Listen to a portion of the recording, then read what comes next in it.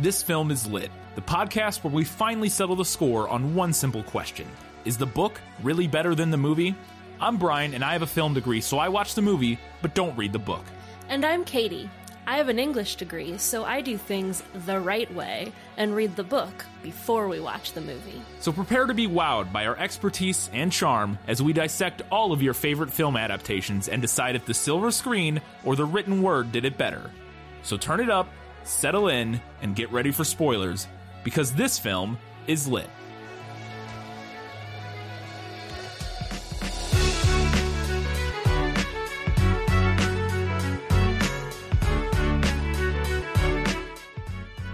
The untold true story of the black women who helped launch our nation into space. It's Hidden Figures, and this film is lit.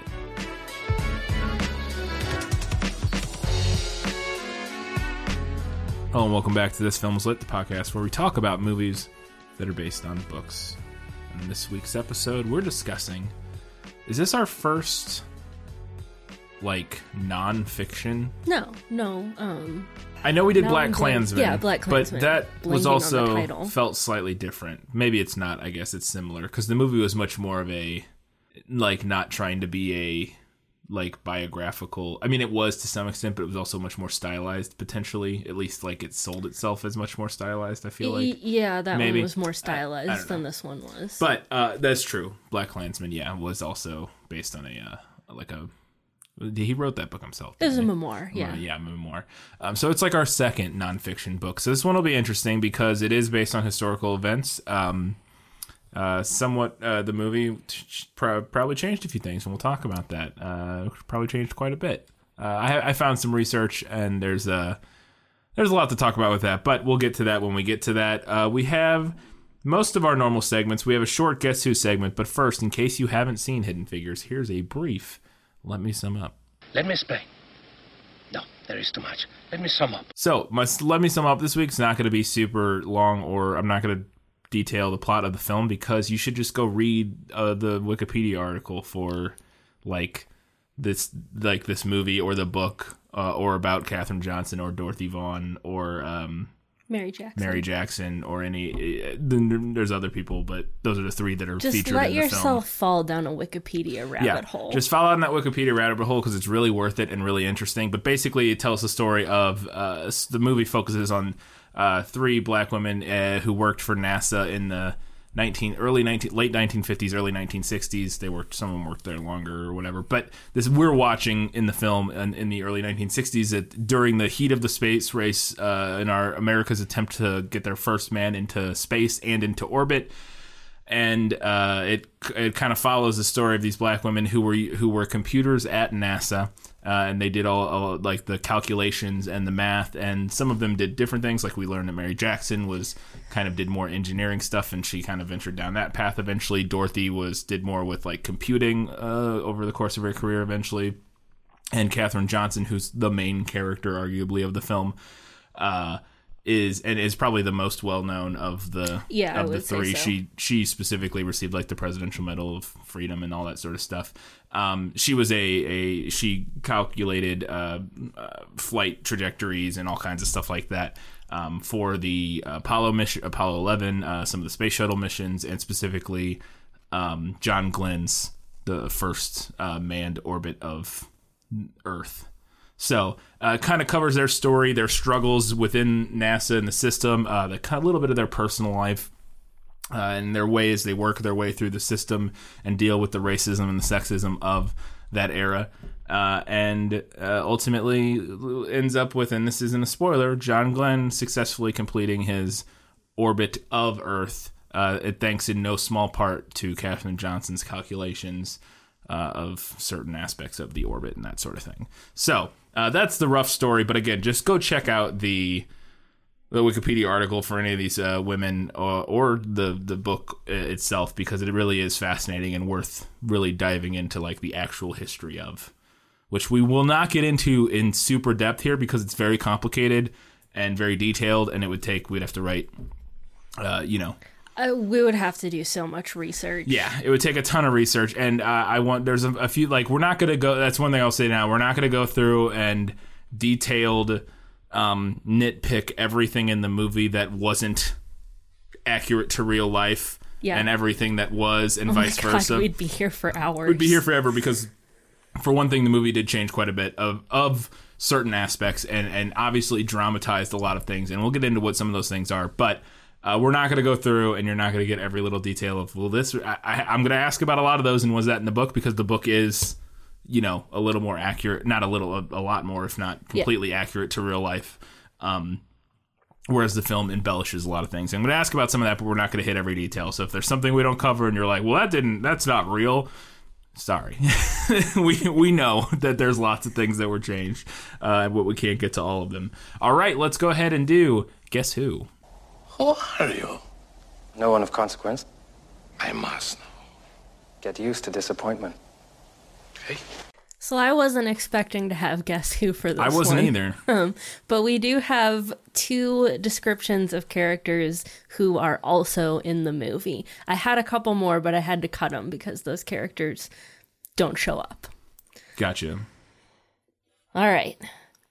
There was something in her bearing that transcended her soft voice and diminutive stature. Her eyes dominated her lovely caramel-hued face, almond-shaped, wide-set, intense eyes that seemed to see everything. It's hard to say for sure. The thing I'm looking at most is the soft voice and diminutive stature, and trying to compare that to the movie characters in terms of like who that best reflects. And I would say that would probably be Katherine Johnson or Catherine Goebel.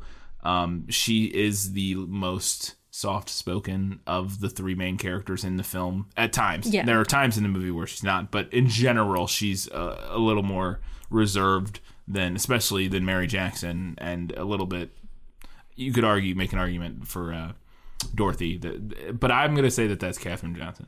It's actually Dorothy Vaughan. That was I could have seen it go either way, because she also is similar in terms of the being shorter or the diminutive stature and a soft voice, but yeah, I can see it. Like I said, I could have gone either way. All right, so our next one is super short.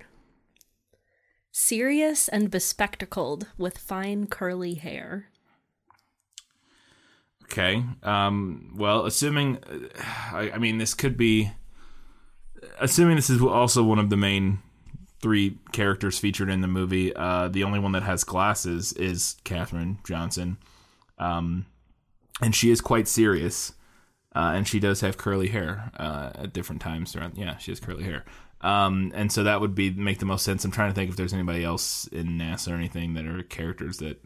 And from my understanding, most of the other characters in this movie are not real people necessarily. They're generally like conglomerations of people and that sort of thing. So my guess would be that this is Katherine Johnson. Yes, okay. It is. God, if I just keep guessing Katherine Johnson, I'll get it right eventually. So, all right, that's interesting that Dorothy got such a sort of in-depth description. The book actually spends a lot of time with Dorothy. Yeah, she was there the longest. Yeah. Yeah, I remember reading that or seeing that. Yeah, they talk about it in the movie. She started working there when it was still NACA. Yeah. During the Second World War. Well, I thought they were also there during NACA, and the movie just changes it to NASA. I'm pretty sure it was also NACA when they were there. Yeah, it was. But Mary Jackson and Katherine Johnson didn't get there till a little later. Like in the late 50s or something, like 59 or 60 or something like that. Mary Jackson might have been there a little bit before that. But in the movie, Dorothy Vaughan does mention that she's been there for 10 years or not, however, almost 10 years or something like that. And in the very opening scene, I think they talk about how her having been there longer than them or something like that. So, yep. All right, and she is a fascinating character. When I was going and I did some reading as we were watching the movie on her Wikipedia page, and I was like, holy cow, the movie could have been about her entirely, and it would have been just as interesting as being about she was Johnson. Very smart and incredibly, savvy. Yeah. Oh, yeah. Yeah, and we'll get into it. And was that in the book? Because I had some questions about that. It felt almost like a movie thing, like where her storyline goes. Yeah, felt like something right out of a movie. And I looked it up, and that is exactly what happened in real life. And I was like, all right, but I'm still gonna ask it for the benefit of our listeners. All right, let's go ahead and get to. Was that in the book? Nicholas Flamel is the only known maker of the Philosopher's Stone. The what? Honestly, don't you two read? All right, in the opening scene of the film, their car breaks down, and they have an encounter with a white police officer in rural Virginia. Kind of set the mood for the film. And he's a jerk, but eventually decides to give them an escort to work because they're running late. Yeah, and they work for NASA. He's impressed by that. And he's impressed by the fact that they work for NASA and that they hire women. Beat women. So many charming viewpoints. Yeah. Oh yeah, it's just a real cross section there of charm. But so he gives them a police escort, and they're flying down the road, and it's a fun opening scene. I assume this is a movie edition. That is a movie edition. There's no There's no story. There's about no them. recounting of that. Okay, no. anything like that. All right, that's kind of what I figured. That felt like a movie thing. At least the escort part. I'm sure I wouldn't be surprised if they're the encounters with police officers in rural Virginia. Sure. I'm sure were numerous and very fun. So as we're introduced to Mary Jackson's character, she goes into work, and they're all assigned to different sort of departments within NASA. And again, I'm just going to call it NASA throughout the course of the film throughout the course of the discussion, because that's what it is in the film. Even though, and they just did that for the sake of the viewer to make things. Again, whether I don't know for sure. I should have looked up exactly when that change took place, and when maybe it was NASA time, but my understanding is that it was NACA when they were there, at least at the beginning of when they were there. For most of the time they were there, I believe. And then it changed. But so we're just going to call it NASA, though, just for the sake of ease, like the movie did. But Mary Jackson gets assigned to the work on the Mercury, the actual space, the capsule that comes down, to do sort of calculations and stuff for that, as they're kind of engineering the Mercury capsule. And as she's walking into her assignment, she's walking through the wind tunnel where they're doing like a wind test on this thing, and her shoe gets caught in a grate on the floor. Her heel does, and she almost gets hit by a Mach 1 wind tunnel jet because they can't stop the countdown with a person in there. And it's, again, very clearly to me, I was like, well, this is not a thing that happened. How did she get in there? I'm going to go out on a limb and say that wasn't in the book, but I'm going to ask. I'm not going to say it never happened. Right.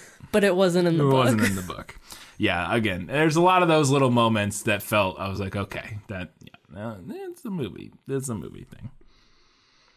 This is a specific line that it was a great line. I loved it, and I was like wondering if there was anything similar in the book, or like the actual line. I guess probably not the actual line. It's too much of a movie line, but maybe that kind of thing. Mary Jackson is talking to the head engineer or whatever on the Mercury capsule program, and I can't remember his name now. He's a Polish Jew, he says. And I looked that guy up, and his name in real life is slightly different than the name of the character, but basically the same. And he says, he's like, you should be an engineer. And she says, well, they won't let me be an engineer or whatever like that. Or, I don't think I can do that. And he says, if you were a white man, would you wish to be an engineer? And she responds to him and says, well, if I were a white man, I wouldn't have to wish, I'd already be one.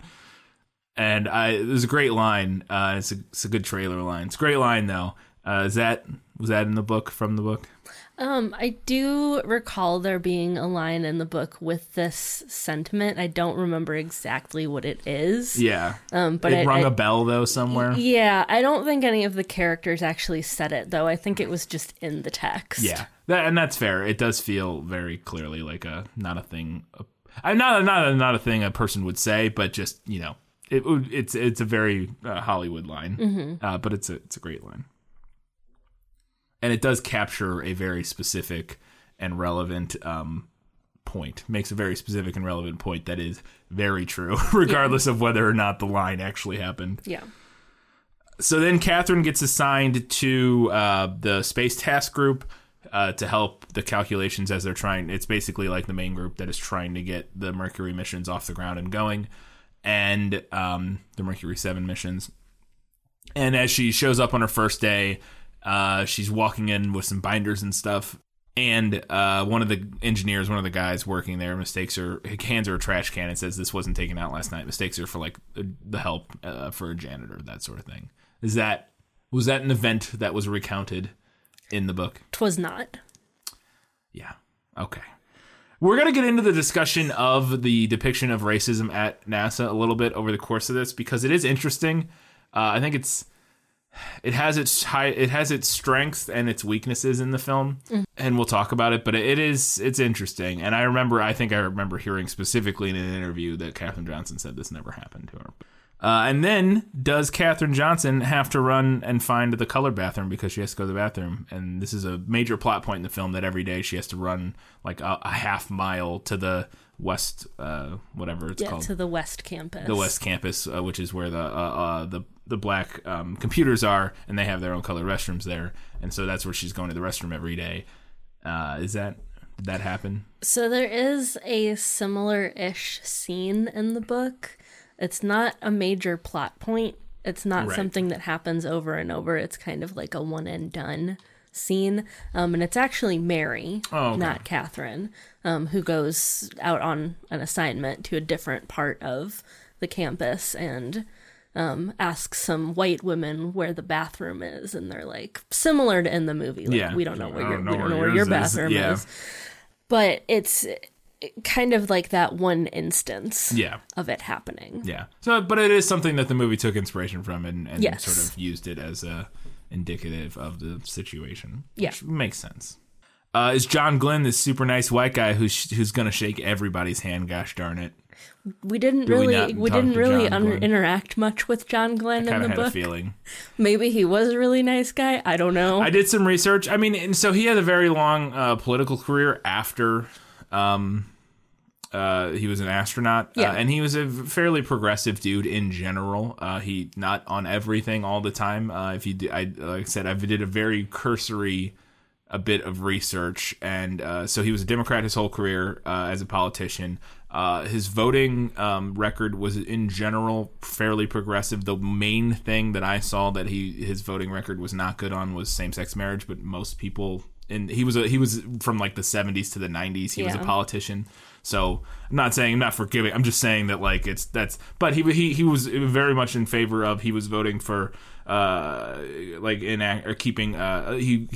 didn't vote against affirmative action type things, and he was a big proponent of voting to fund like minority and female like business grants and that sort of thing. So like he did a fair amount of progressive stuff, but also in his early days at NASA, I read specifically there was some, like around this time, there were some issues where he had some remarks during a subcommittee hearing or something about women being astronauts and about how that's not the way society works or something. But that later in his career, he changed on that and actually was a proponent for women in the space and that sort of thing. So it's a very complicated. He seems like a relatively progressive, but also a sort of seems like just a normal person who like takes in new information and tries to be better sometimes, but tries to be better, but also has made some mistakes.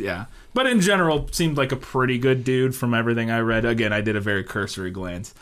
So it seems like my point that I'm getting at is this seems like that interaction, what they were going for in the movie, was sort of trying to be representative of that, with him being a bit more of a progressive person within NASA compared to some of the other people. They were trying to represent that in this little interaction where he goes and shakes the hands of all the black computers who were there in the line. But not a real event as far as recounted in the book. Yeah, as far as we know. Yeah.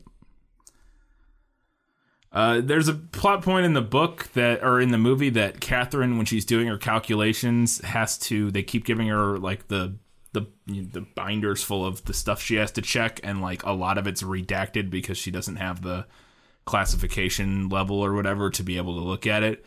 And so she like it becomes a thing, and ultimately she figures out what they're doing, and it's like this weird plot point where she does some calculations, and then she sees the name. She holds the paper up to the light and sees the name of like a classified rocket they're working on through the paper. And then so she writes that into one of her calculations and is like, this rocket will work. And they're like, how do you know about that? And she explains that she looked at it through the light, and they're like, oh. And it's a fun scene. But was any of that recounted in the book? Is that a true to life thing? No. Okay. Not recounted in the book. Yeah. I think, because from what I do understand is that eventually she does get into like the classified meetings or whatever in real life in the book. And that maybe this was an extension of that storyline. It's possible. Because that is, I do remember reading that she does, and I don't think I asked about this, but she does have like badger her way into like the specific meetings that of like the higher ups or whatever. She basically just keeps like badgering them into letting her go, and eventually they do, kind of like we see in the movie. And so anyways, I think they were just trying to kind of do an extension of that, and then give some more antagonism for what's his name's character, the dude from Big Bang Theory. Oh, Jim Parsons. Jim Parsons' character. Does Mary Jackson have to go to high school to become an engineer because she doesn't have some sort of technical degree thing? That she's missing some classes. She's missing some classes, even though she has a BA from so a university. She's missing some classes that they require at NASA. Yes. So she is taking those classes as night classes, and they're held at the high school. Yeah. Okay. So she's not like going back to take high school right. classes. That's what, because they originally said college classes, and then she was saying about going to a high school, and I was really confused. But it's because they were at they were being held at the high school. Okay. And then in the movie, in order to get in, because it's they're in Virginia and it's still segregated, she basically goes to court and has to convince the judge to let her take these classes, even though, you know, it's a segregated school. Is that happened in the book? Was that true? So Mary Jackson does in the book attend classes at a segregated high school in order to apply to be an engineer at NASA. And the book does mention that she had to get special permission in order to do that, but it doesn't go into detail about like how she got that permission. I did see a note about this in the Wikipedia section. So if you do want to go into detail, and who knows how accurate all of it is, but the Wikipedia section, the Wikipedia article for this movie has a whole section, as I mentioned in the prequel, that is about the historical accuracy. And this specifically, they mentioned that she did get special permission from, like, she basically just like asked somebody with the city or something, and they like, she didn't have to go like argue her case in court, but like, she did like write them a letter or something, and they like said sure and let her take the classes. So they just they amped up the drama of that sort of process in the film, but it wasn't too dissimilar in the sense that she did have to convince somebody to let her do it. Yeah. And this one was interesting because I hadn't heard this part of the story. I knew a lot about Katherine Johnson, but I didn't know anything about Dorothy. And in the movie, she realizes that as they're installing this big IBM, this big the computer, the thing, to sort of take over the jobs of the computers, the people, Dorothy sees this happening and realizes we gotta learn how. I gotta learn how to use that thing, how to program that thing, because otherwise I'm not gonna have a job in a year or whatever. And she does. She teaches herself how to program it. And then, so one, does that happen? And then two, in the movie, she like they can't figure out how to work it, and she just like walks in and fixes it. She like kicks it, and it like, and not really, she switches some wires around or whatever. It felt very movie nonsense where she's like, that's in the wrong she spot, does kind plug. of Fonzie it a little bit. A little bit of a Fonzie. It's like bang, and it works, and they're like, it's putting out numbers. I'm like, I don't know. But that whole thing, is that in the book? So the kind of Fonzie moment, no. Okay.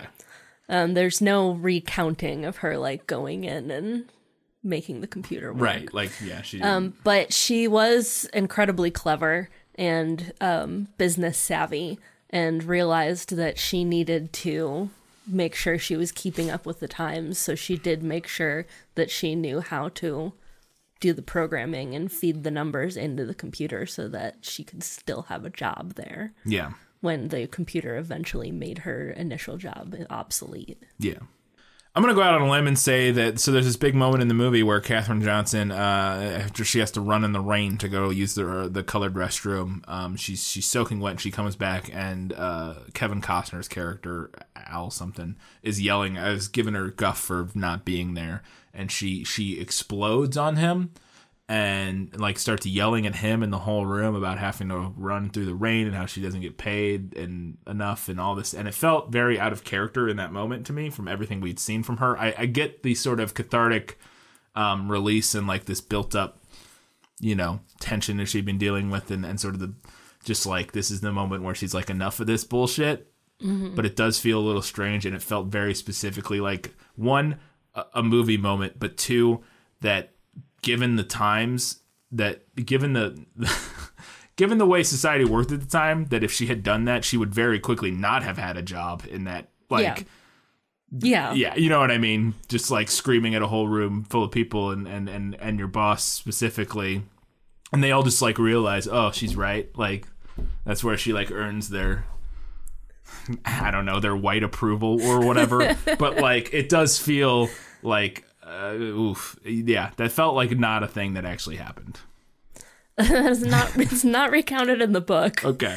And we were watching that scene, and all I could think about was what Katherine Johnson, the real Katherine Johnson, supposedly said about her portrayal in the film, which was that she was never so aggressive. Yeah, that's probably that's the one scene she must have been talking about. That is the scene. Yeah. And I can see, having watched it, why she might have been a bit taken aback. Yeah. At her portrayal. It makes for definitely an interesting and dramatic. Yeah. Scene, and it's definitely like kind of a character arc for her and a turning point, and stories need that. Yeah, and it's cathartic for us as a viewer. Like, you want her to have that moment. Mm-hmm. You want it to have that moment, but it also feels like, we're talking about it, but yeah. And I feel like I probably understand maybe why she would have felt that way in real life, because I do feel like, especially older generations, I think, tend to pride themselves on like proper conduct and manners and that type of thing. Yeah. Yeah. And Katherine Johnson has also spoke at length, and I don't know if we want to get into it necessarily here, because we will talk about it maybe in the odds and ends part a little bit about sort of the portrayal of racism and that sort of thing. But she did talk a lot. She has gone on record several times about how she actually never felt discriminated against at NASA. Mm-hmm. She said she knew it existed, and that like, it's not that like to downplay it, but that she never personally felt that way. That's kind of the vibe I got from the book. Yeah, that's what she said. And sort of the vibe, and like apparently it was a much more, the way she described it in interviews and stuff and again, this is all after the fact, years later, was that she, that everybody was just there to do a job, and we all hung out and got along and went and played cards at lunch, and it was like fine. And now again, that doesn't mean that it wasn't there, and that maybe she didn't. Like, the experiences can be different for different levels of different people within the organization and all that sort of thing. And I do wonder how. I don't know. It's interesting. It's interesting because you can't like discount her sort of firsthand experience of living through that. You know what I mean? But at the same time, you find it hard to believe that in 1960 in Virginia. The book does mention that, at least based on the interviews that the author did, I guess we'll put that caveat in there, that most of the like day-to-day kind of racism came from more like the lower tier, like the blue collar workers that were there and that kind of thing, and not as much from like the more educated higher up. Which makes sense too, to some extent. Even then, these are the more educated people in the country at the time, and that does tend to lean towards at least a slightly more progressive sort of view on the world. So it's not completely outlandish. Well, and then too, it mentions too, like a lot of like the engineers and those like the scientists. I don't know the word I'm looking for here. Engineers. They were from the West Coast, or they were from New York. A lot of them were Jewish, or they were immigrants. Yeah. So I mean, that's we see a little bit of that in that one scene between Mary Jackson and her mentor, which apparently that guy that actual human in real life was like Mary Jackson's kind of like her mentor. Yeah. Is what I read in the article or in. He was in the book. Yeah. Yeah. And so I also think it's. I think the movie actually does an okay job of that at times. Is that it does. The movie doesn't do what I will say to the benefit of sort of the depiction of racism and and stuff in the film is that it doesn't do a lot of the like heavy-handed like only the people who like say the N-word at people and like scowl at them are like the movie isn't saying that like those are the only racists. Right. Now it kind of does a little bit at the end, and we'll talk about it because some of those characters kind of get redeemed because like the sort of more casually racist people kind of like ultimately are like not racist at the end magically. But the movie does, I think, at least somewhat sort of depict the fact that the racism that she was experiencing there wasn't people like get out of here, you know, like it wasn't like violent over like, the top. Yeah. Like classic depictions of, you know, like what everybody's like, oh, well, that's clearly racism. It's more people just like giving her weird looks and like, you know, not taking her seriously and not thinking she can be good at her job, you know, like, and sort of casually it's not, like Kirsten Dunst, and we'll talk about the whole thing about Kirsten Dunst's character, but, and like her sort of thing with Dorothy where it's like, she's nice to her, but like doesn't recommend her for, whatchamacallit, like this, for promotion, for supervisor roles because, you know, for unstated reasons and that sort of thing. So I think that's kind of all good in the sense, like the way that those depicted, like in general, but we'll get more into some of the details about other ways that I think it's like not great potentially later. Is there a bathroom sign scene where Kevin Costner's character's equivalent in the book, because I know he's not a real character. He is, but they changed him. He's like a conglomeration of people. Knocks the colored bathroom sign off the wall after he finds out Catherine has to run to the bath. Obviously, she didn't do this, so I'm guessing this isn't in the book, and it's way too dramatic of a movie moment to actually be a book thing or a real life thing. But he like takes this crowbar and rips the sign off the wall, and then in a great line says, "Here at NASA, we all pee the same color," which. Whoever came up with that one. Okay. A whole room of writers came up with that one. Yeah. That was the best they could do. Yeah. This scene was wow. It's something. It's something. It's a little, I will say, heavy-handed. Literally, all the white people are standing on one side of the hall. All the black people are standing on the other side of the hall. Oh my God, and he's just hacking at it with a crowbar. And they're all just watching, and I'm like... Wow. And this is definitely one of those scenes that's... when people criticize sort of this film with the... and band it under some of the other white savior tropey films, this is one of those scenes where that comes from. Especially because you haven't specifically answered, but it's not... historically accurate. This isn't a thing that happened. This isn't in the book. No, this is not. It's not in the book. Yeah, this is a movie edition specifically to sort of. But you know what is interesting? I will, like I mentioned earlier, I will say that it does reflect an attitude that Katherine Johnson herself says was part of NASA, in the sense that if you were there doing the job, most of the, at least the higher ups and that sort of thing, all saw each other as, you know, like, yeah, we're here to do this thing. We're here to like, do this thing, yeah. It doesn't matter, like, you know, or what color we are, or anything like that. We're Americans, damn it. And so, like, I could see an argument that it is trying to reflect that her, like, Katherine Johnson's own reported experience of that attitude at NASA, but it is a very heavy-handed and tropey and vaguely problematic way of going about that, I feel like. Yeah. And I said this while we were watching it, wouldn't it make more sense for him to be knocking down the white bathroom This is the other sign? thing that's the other thing that makes it so funny, is because it doesn't really make sense, because he goes to the bathroom that she has to run to, which is like a mile away. The bathroom that she doesn't want to have to go to anymore. Yes, so he knocks it off so now white people can use that bathroom. And now I get the sentiment. I get the sentiment and the symbolism, but it doesn't make sense. And now the idea is it wouldn't be as dramatic because if he went to the whites only bathroom, it would just be like a little placard or whatever, I guess is the idea.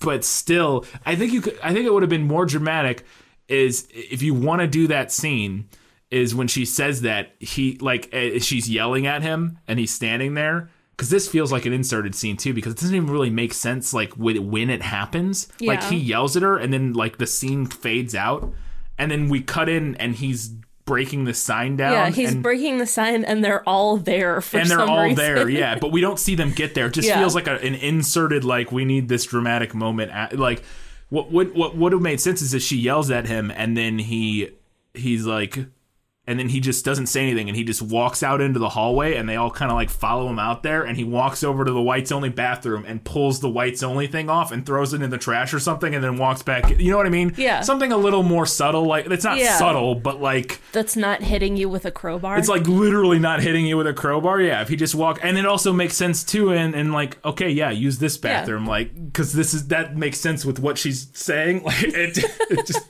the whole thing felt like so it felt so cheap and so like just undercooked. Like, oh, we need this big moment of we got to put this in the trailer. This is definitely a thing in the trailer. This is a trailer thing. Hitting a coloreds only bathroom sign, hacking away with the sign with a crowbar. Yeah. Wow, that scene was something. Yeah, it was something else.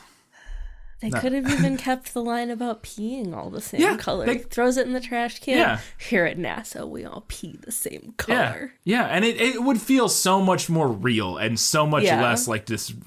Okay, it would just feel like because that would actually make sense, and that feels like even something a NASA guy would do is like, or like if he's like this engineer, like high up engineer or whatever, just the practical like I'm gonna go fix this problem by like just pulling the sign off the door. He's like there, problem solved or whatever, like you know what I mean? Versus like, all right, everybody, come with me. We're gonna go on a hike, and I'm gonna bring my crowbar, and you're gonna watch me bang at this sign for 10 minutes. It's like very it just doesn't fit in with like. It doesn't fit in with his character really. It doesn't fit in and it doesn't make sense. Yeah, it's a weird scene. So she finally gets in. We talked about earlier. She finally gets into like the classified meetings that Jim Parsons and Kevin Costner go to every day where they're like making all the big decisions, and she finds out about afterwards. The room where it happens. And she finds out about afterwards and has to change all her calculations because, she's doing calculations and change, blah, blah, blah. And so she's like, I need to be in the room because then I can find out what's going on as it happens. And she gets in there, and I read that did happen, that she did eventually, maybe not that specific meeting or whatever, but she gets into some sort of editorial board. She gets into some sort of higher up meeting by like pestering her way into it. But,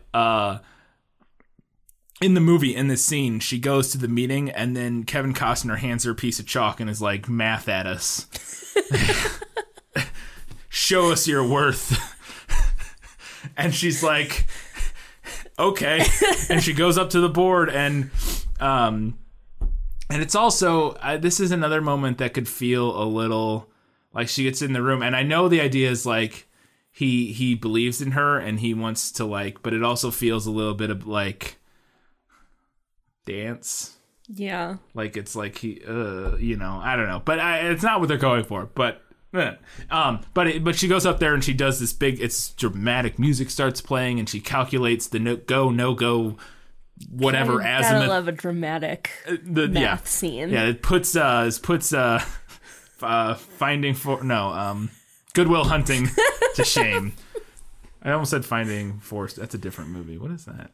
Are you thinking of Finding Neverland? No, there's a movie called Finding Forrester that's I've never seen that one. But it puts Goodwill Hunting to shame. I don't even know if there are dramatic math scenes in that, but there probably is, based on what I remember of the... What is Finding Forrester? Finding Forrester is a 2000 film. A unique relationship develops between an eccentric, reclusive novelist and a young, amazingly gifted scholar-athlete. After the novelist discovers the young athlete is also an excellent writer and Sulu takes him on as a protege, they develop an unlikely friendship. That sounds like Oscar bait. It does. It was directed by Gus Van Sant, and it stars Sean Connery, and Rob Brown. Wow. Oh, this might be the white savior, the movie, like the movie. I mean, it's. I look at this picture. Look at that. Oh, wow. It's Sean Connery at his Sean Conneryest, and then Rob Brown in like the most 90s urban clothes that they could come up with. And he's teaching him how to write or something. I don't know. But that movie might not have aged well. Anyways, never seen it, so I have no idea. But anyways, that scene, the dramatic math scene. I went on a tangent there. Dramatic math scene. She does eventually get into some of the higher up meetings. That particular scene is not recounted in the book. Okay. So eventually, after Catherine gets engaged to Mahershala Ali. Yes. And Jim Johnson, I believe is his name. Colonel Jim Johnson. Yes. Something along those lines. And she gets engaged, and then she gets not fired, but she gets reassigned from the Space Task Group because they don't need a calculator anymore. And as she's leaving, the whole group has bought her pearls because during her big yelly scene, she said that she can't afford pearls on the budget that because one of the dress code rules right. for her was that no jewelry unless it's a strand of pearls. Right. And she's like, I can't afford pearls because you guys don't pay me enough. Yeah. And then so they buy her pearls, and okay. Was that is that a thing that happened and recounted in the book? No. Okay.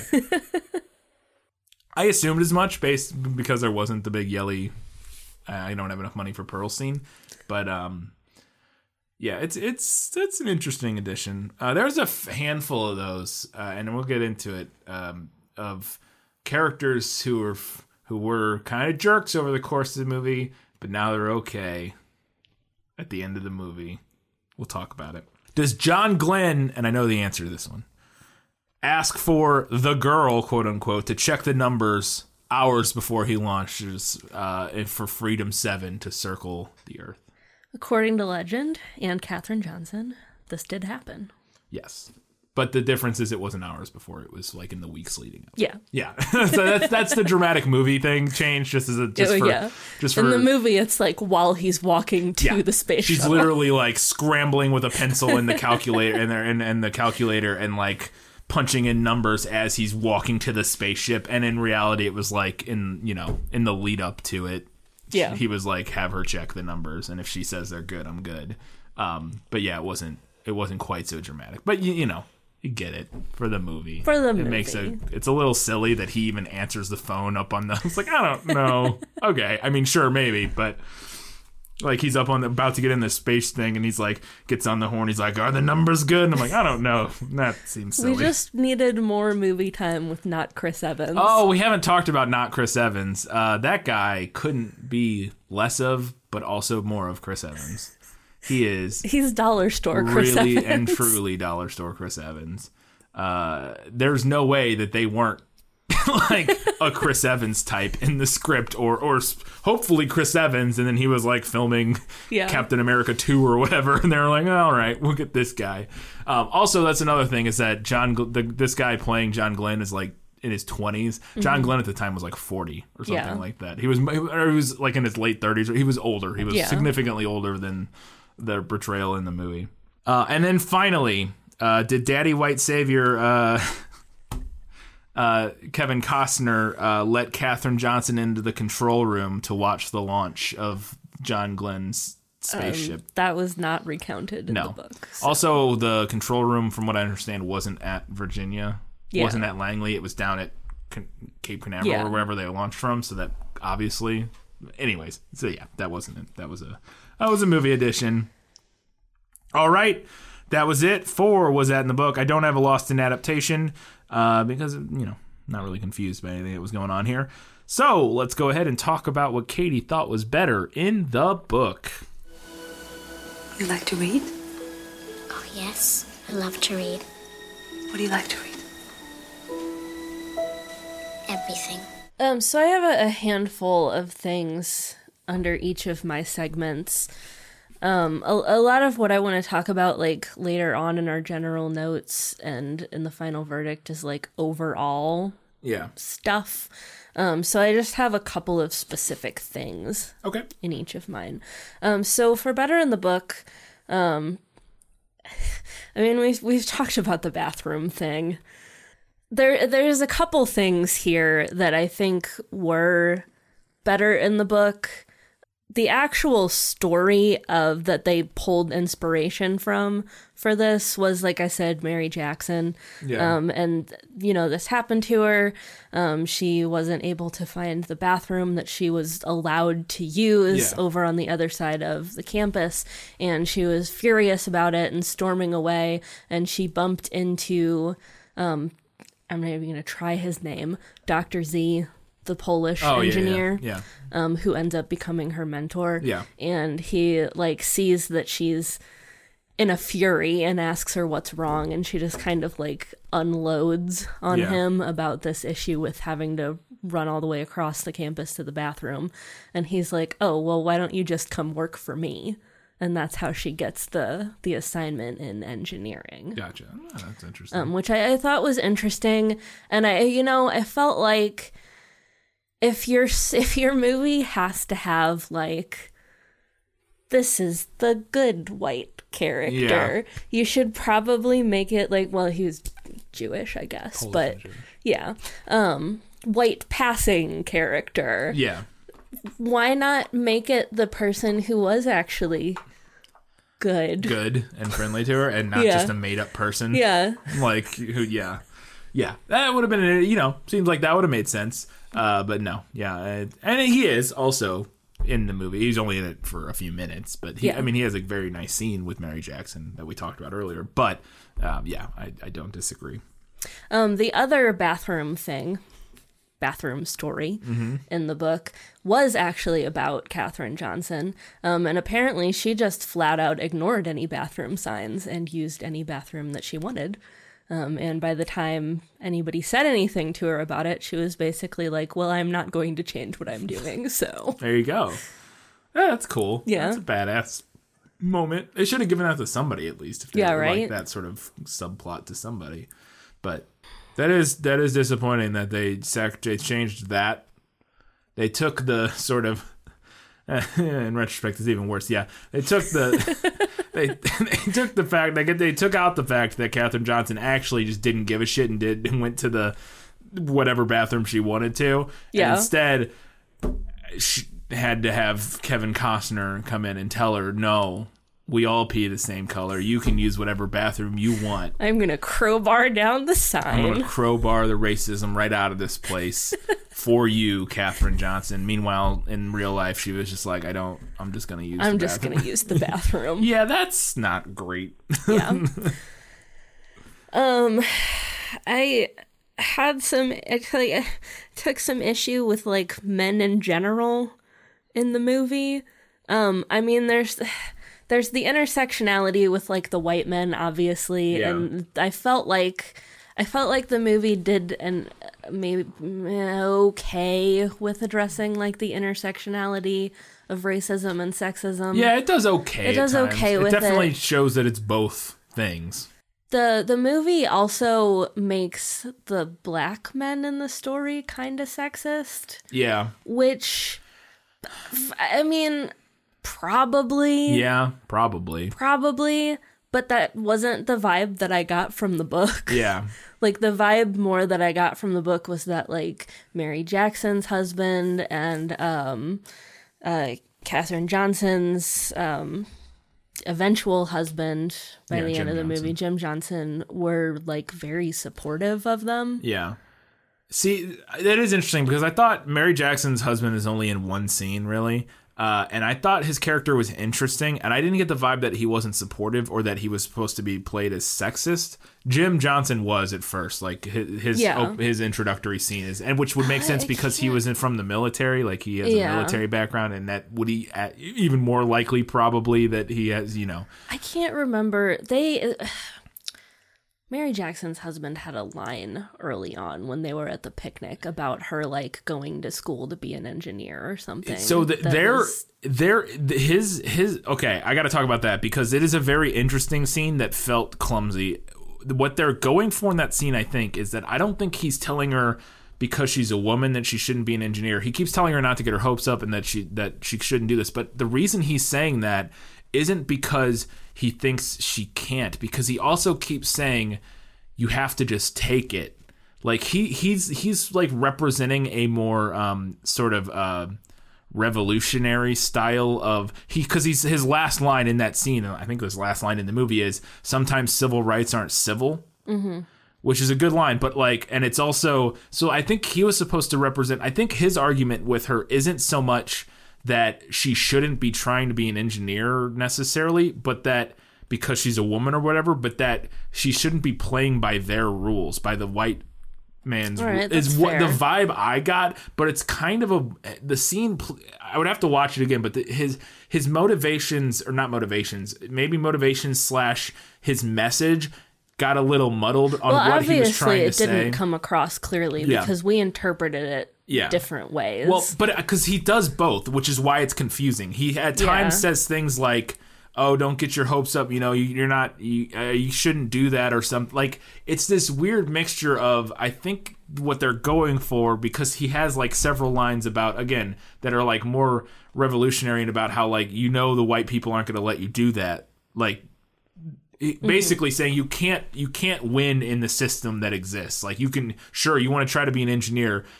You're going to go to classes and they're going to come up with some other reason you can't be an engineer because that's what white people do. And like he has it feels like a more myopic and maybe realistic view of sort of the power structure. And maybe, and because like I said, his last line is, he says, sometimes civil rights aren't civil, but that thesis doesn't go anywhere in the movie, like necessarily. And like his viewpoint isn't really represented again, because all of our main characters are sort of very much trying to play the game within the system that exists, and they're not trying to like reform the system or like sort of like reinvent the system or anything or tear down the system. They're very much working within the system and playing it in whatever way they can, and playing it well, which there's nothing wrong with that, I think, at times, depending on the situation, but it's an interesting, like, his character was very strange to me because it was such a short scene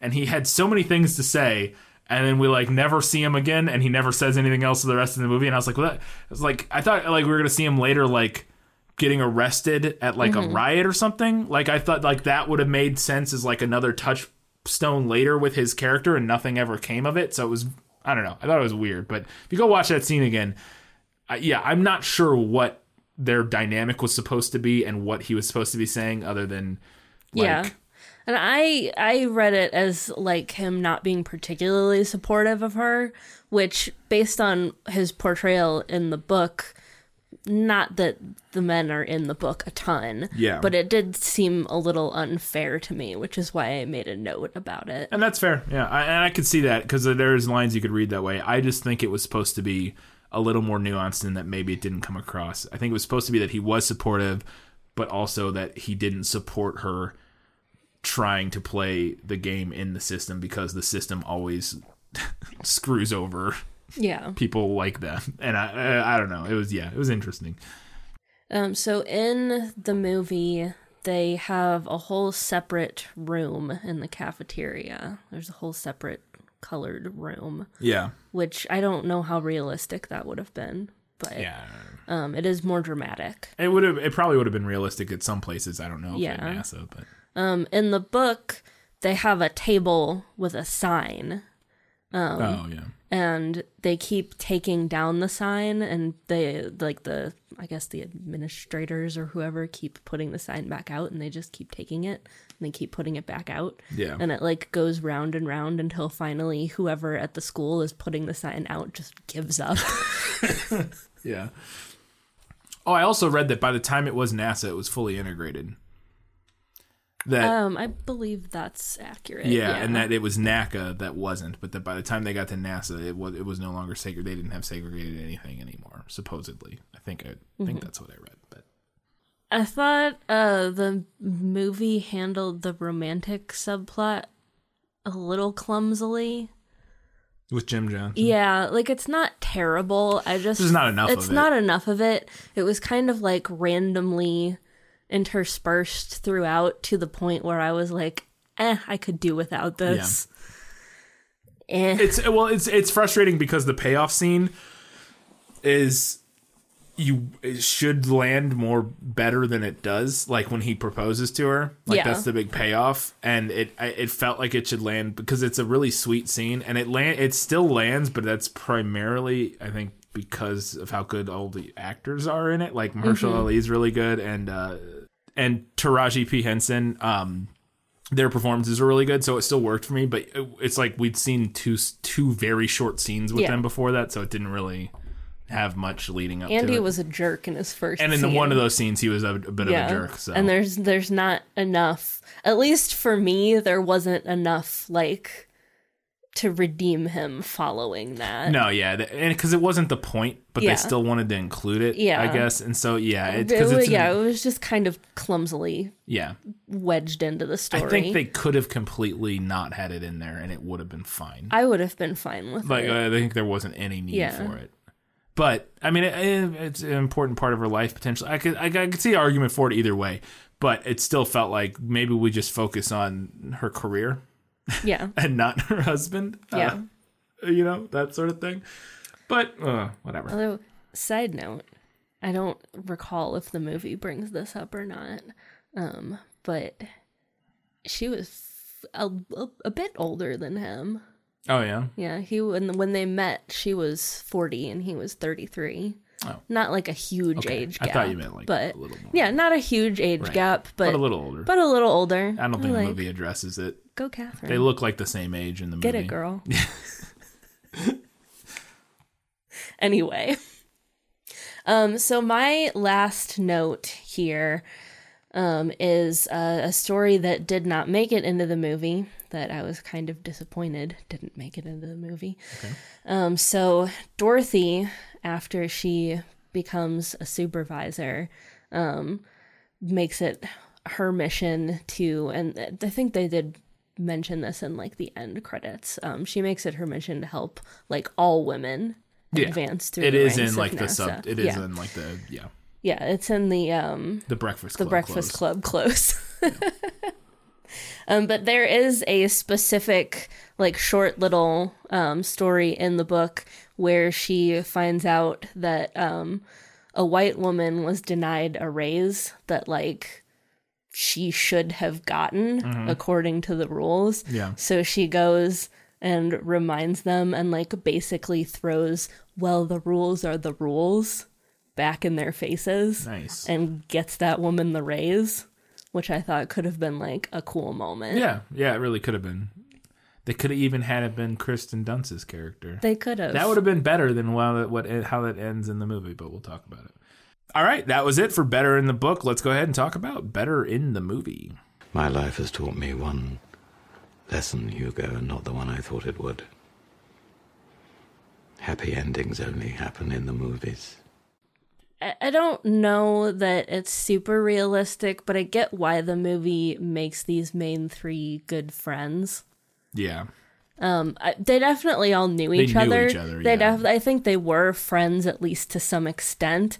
I don't think they were like bosom buddies. You didn't get the vibe from the book that they were like hanging out all the time. Yeah, that they were like a close threesome. Yeah. But I get it. Yeah. It's definitely a storytelling choice. Yeah. I loved the scene where Dorothy steals a book from the library. Yeah. I don't think real life Dorothy would have done that, but I thought it was a good movie scene. Yeah. And it's funny, I when I was looking at Dorothy's Wikipedia article and it said she learned how to code or how to do the programming for the computer, and she got a book about the computer language or whatever and taught herself, and I clicked on, because it's called Fortran or whatever, and I clicked on it, and on the Wikipedia article for that, the Wikipedia picture is that book with that cover from the movie. I was like, oh, that's literally the book that it's in the movie right now. I liked that the movie incorporated some like historical footage. Yeah. I enjoy when Yeah. historical movies that, that are supposed to be about real events do that. Yeah. And they did an interesting job, pretty good job of mixing it too, where you'd have some where it was like historical right next to something made to look historical, like with the reporters and stuff, and they kind of hybrid did that. And I thought it worked well, yeah. Yeah. And the book didn't even have pictures, so... Yeah. It would have been cool, at least in the book, to see some of them. Some pictures, yeah. Yeah. I really liked Mary's speech to the judge. It's a great speech. It's a great speech. Yeah. Like we talked about, not historically accurate. No. But a great speech, powerful moment. Mm-hmm. Dorothy's zinger line. It's a great scene. To Kirsten Dunst's character, whose name I have already forgotten. Kirsten Dunst. Karen. It's probably Karen. It's probably Karen. Do we ever even learn her first name? I don't know. Not. I don't know. Or potentially Linda. Yeah. She could be a Linda. Where Kirsten Dunst's character is like, I don't have anything against you all, or whatever she says. Yeah. Something like that. She says, I just want you to know I don't have anything against you all. And she says, you all or you all or whatever. And Dorothy's like, I know you probably believe that. Yeah. And I was like, got him. It's a great moment that is undercut when later in the movie, Kirsten Dunst shows up and is like, gives her a, like... That should have been the end of their exchange. Like, that should have been the end of it. But, like, later, and it's like Kirsten Dunst has to realize the error of her ways. And am I misremembering this? That she shows up and talks to Dorothy, and it's like, oh, just want to let you know this thing or something. Yeah, and I know it's supposed to read like, oh, that exchange made her reflect and like... Yeah. Because then Dorothy's like, thank you, like thanks her for something, and then she leaves, and it feels like there's supposed to have been like a slight, like, I don't know, whatchamacallit, what is the word? Reconciliation there or something. And it just felt like it cheapened that moment with the line you just mentioned, but I don't know. Because I felt that way. Is that every single like jerky character in the movie got like a reconciliation, like actually look, they learned to not be racist. Yeah. And it's like, okay, I'm glad. I want people to learn to not be racist, but like every single character in the movie just learns to not be racist by the end. And honestly, I'm gonna be real honest. The Kirsten Dunst character one bothers me a little less than the Jim Parsons character one, because he didn't even have like a zinger moment. Exchange moment. No, he didn't have anything to like think on. Yeah. Yeah. At least she had something to think on. Yeah, that's fair. It's just, because at the end of the movie, so Jim Parsons' character is like the main engineer or whatever his job is. I don't know. He's like her direct boss or whatever. And he's been a jerk to her the whole film, and clearly racist and misogynistic, and but never overtly so. I will give the movie credit for that. He's never like he keeps it sort of. It's a more subtle. Yeah. A little. I mean, he's still a jerk, but like it's not. He never calls her girl or or anything weird. But he only John Glenn does. That's even I thought that was funny, is that the girl, like, I don't know. Well, I think it's potentially not. I think it was supposed to be like a maybe endearing more than it was. Yeah. He meant it maybe more endearing than it sounds now, like from a 2020 potentially. Hopefully. But Jim Parsons' character is just a jerk the whole movie, and then at the end he's just like brings her coffee. Yeah. Like, actually, you're smart and I like you now. Here, have coffee I brought you. I respect you now, even though you are black and a woman. And like, it's like, why does everybody just get that moment where we're just like, and now they're better now. See, you don't have to feel bad, white people. Don't feel uncomfortable. They all got better, and they're all good now. And it's all fine. And racism solved. We solved it, guys. In the 60s. Look, we solved it in the 60s. I think that's the thing that bothers me, is that you get the end. It gets to the end, and it's like, look, everybody got along. Wrapped it all. It's all clean now. Yeah. They're like, oh yeah, you know what I mean? Like, it's done now. Like, even in the 60s, they all figured out that racism. It's like, no, no. I don't know. It didn't sit. Some of those little like wrap ups didn't sit super right with me. No, I agree. But anyways, all right, that was it for Better in the Movie. Oh, no, it's not. No, I have one more thing. Oh, well, it's not on my list. Oh, is it not? Nope. Oh, The last one I have is I know you probably believe that. that's weird. Anyways, go ahead. Anyway, so this is kind of an overall thing. The movie definitely tells a much simpler, easier to follow, arguably more impactful story than the book. I enjoyed the book, and I thought for a nonfiction piece, it reads a bit like a novel. Yeah. But it does meander. Yeah. It stretches across a couple decades. There's a lot of, like, we follow mainly the same three as in the movie, but there are a lot of, like, kind of smaller offshoots where we follow different people for a little while. There's a lot of different stories. It jumps back and forth between those main three. There's some time hopping. So, like, there were aspects of it that were difficult to keep track of. Yeah. That just wasn't an issue with the movie. Because the movie is telling, like, one story start to finish. Yeah. Which that is one of the other things that is different about the movie versus history in the book is that it does condense events severely from when down to, taking place within a year or two with things that actually took place over, like you said, decades. But that's pretty standard for historical movies because things happen slowly over time, not in 2 hours or 2.5 hours or whatever. So gotta condense it down. All right, now let's talk about what the movie nailed. As I expected, practically perfect in every way. I just have a couple little things here. I kind of had to stop, like, trying to track stuff that the movie nailed because there were so many things that were tweaked, like, just enough that I didn't feel comfortable putting them in this category. Yeah. But the movie opens with little Catherine, like, counting everything. Yeah. And apparently that was something that she did as a kid. It was like she just counted things. Yeah. So I thought it was interesting that they incorporated that. And then they talk about her getting to skip ahead 2 grades, which is also something that happened. Yeah. Management dragging their feet to make Dorothy a supervisor, even though she was already doing the supervisor job. That's something that's discussed in the book. Yeah. And then Mary Jackson's mentor does encourage her to try and become an engineer. Yeah, Zarnicki. Probably something like that. Something like that. Which is slightly different in the movie, I think, but yeah. Yeah. Cool. Those are the those are my couple little things that I had in there.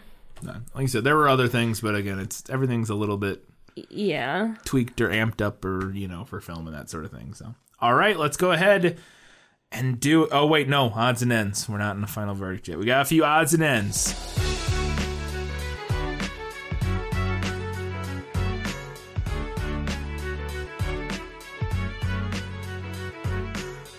So, speaking of the historical accuracy, I found this on the Wikipedia page, which I thought was interesting.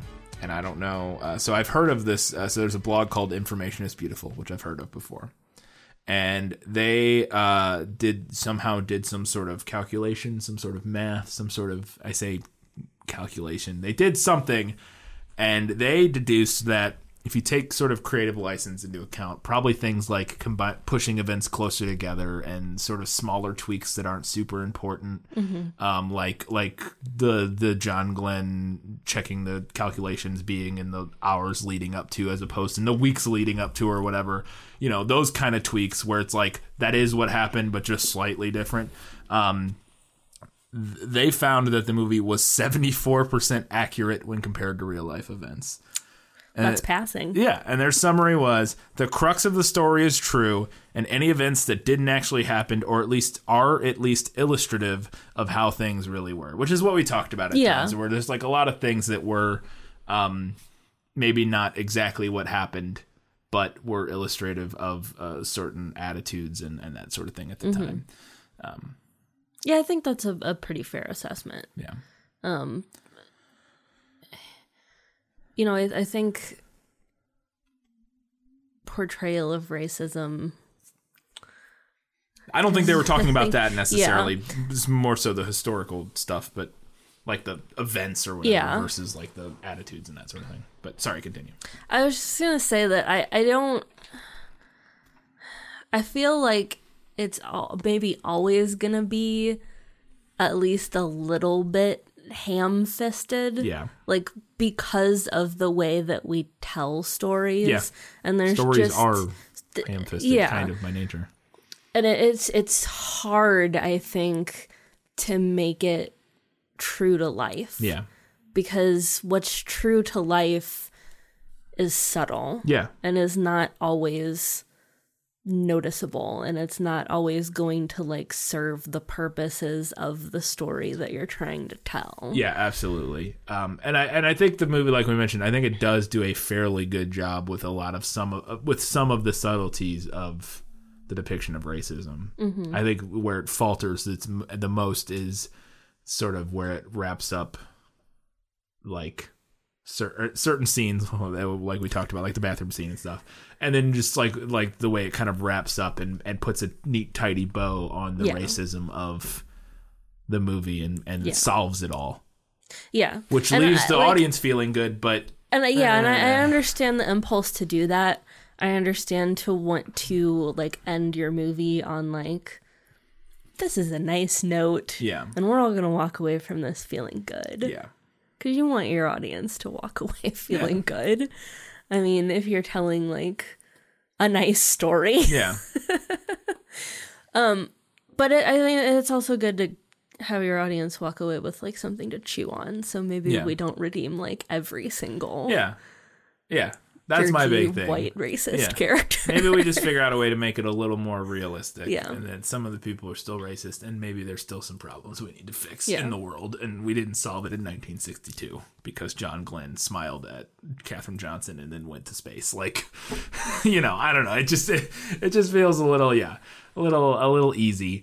But at the same time, I think the thing that struck me about the film is that because it is, even some of the scenes are a little like, a little arch and like a little melodramatic, but it I think it would work really well, which is one of the things we talked about in the prequel that was the case, that it's a family movie and it was made for kids to see and to be something to hopefully inspire young women, young people of color, just anybody, you know, who to see that you don't have to fit into whatever specific idea of a scientist or of a mathematician or whatever, to go into those roles. And so they really were trying to make a movie that worked for younger audiences. And I think maybe sometimes for younger audiences, a little bit more of these like arch moments that are, you know, the quote unquote ham-fisted moments play better and are easier for kids to realize what's going on. No, yeah, you know what I agree. Yeah. So I think you could make that argument potentially, that you kind of have to make some of the portrayals a little, dial certain scenes up and stuff so kids get what's going on and sort of understand the overall message potentially. Yeah. And there's definite white savior stuff going on in this.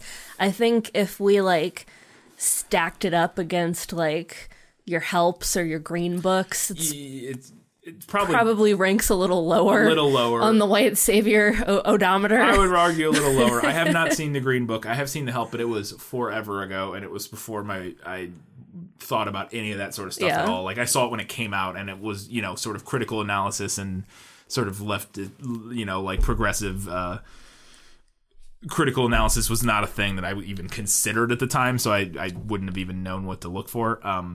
But yeah, it does strike me as it's not great at times, but it's not awful. Like, and I think overall it has a good message, and the point of the movie is good. If we just took the crowbar bathroom scene out, just replace that subplot with the part where she just is using the wrong bathroom, quote unquote wrong bathroom, and just keeps doing it, and then somebody confronts her about it, and you know, write that version of it where it's like that bathroom subplot is what happens instead of what happens in the movie. And I think it's you lose that big problematic like white savior moment, and you also add more agency and just it's more interesting depiction of Katherine Johnson's character to do that, I think, than what they ultimately did in the movie. So, did you catch the symbolism with the coffee cups? No, it was really subtle. What? I must have missed it. Oh, I didn't think it was subtle at all. No, I'm maybe I'm being subtle. I was. It's not subtle. It's not subtle. Not subtle at all. It's like 12 white coffee mugs. Oh, look at all those white coffee mugs. And then she's clutching her one lone brown coffee mug. Man. They do symbolism more, guys. Do symbolism. I did a symbolism in my movie. Yeah. I mean, you know. Yeah. I get it. I would probably do that, I guess. Yeah.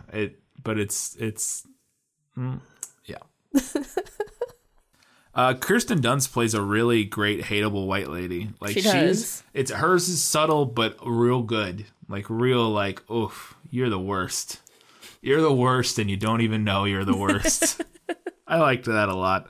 I thought that was fun. I thought her character was fun. And she did a really good like restrained job with her acting in this. She's really good. I think she got nominated for a bunch of awards for that. There's some show she's in, like the Tales of a something Oh, I don't house. know. I can't. It's like something Florida or I don't remember. But she's in some TV show or like Star show or something that apparently she's great in. She plays like a trailer trash mom or something. I don't know. It's got a weird name. But she won. I think she won a bunch of awards for it. She's great. She's really good in it.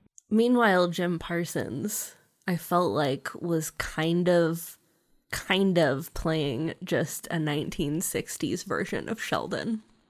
He doesn't have the sort he doesn't have like the weird quirky the slightly problematic depiction of autism so like not that element of it, but like the element where he just plays this character who's like, but that's just the way it is. Yeah. You know? Yeah. Like a 1960s version of that. Yeah. Yeah, for sure. On Becoming a God in Central Florida is the name of the show. It's a Showtime show. It's only one season so far. Season 2 comes out soon. Well, I shudder to think what kind of god you'd become in Central Florida. Yeah, she was nominated for the Golden Globe for that. Good for her. And it's in 1992, Central Florida, a minimum wage water park employee lies, schemes, and cons her way up the ranks of the cultish multi-billionaire dollar pyramid scheme that drove her family to ruin. It's interesting. Sounds interesting. I've heard it's good. But anyways. Yeah, Jim Parsons. What a guy. what an actor.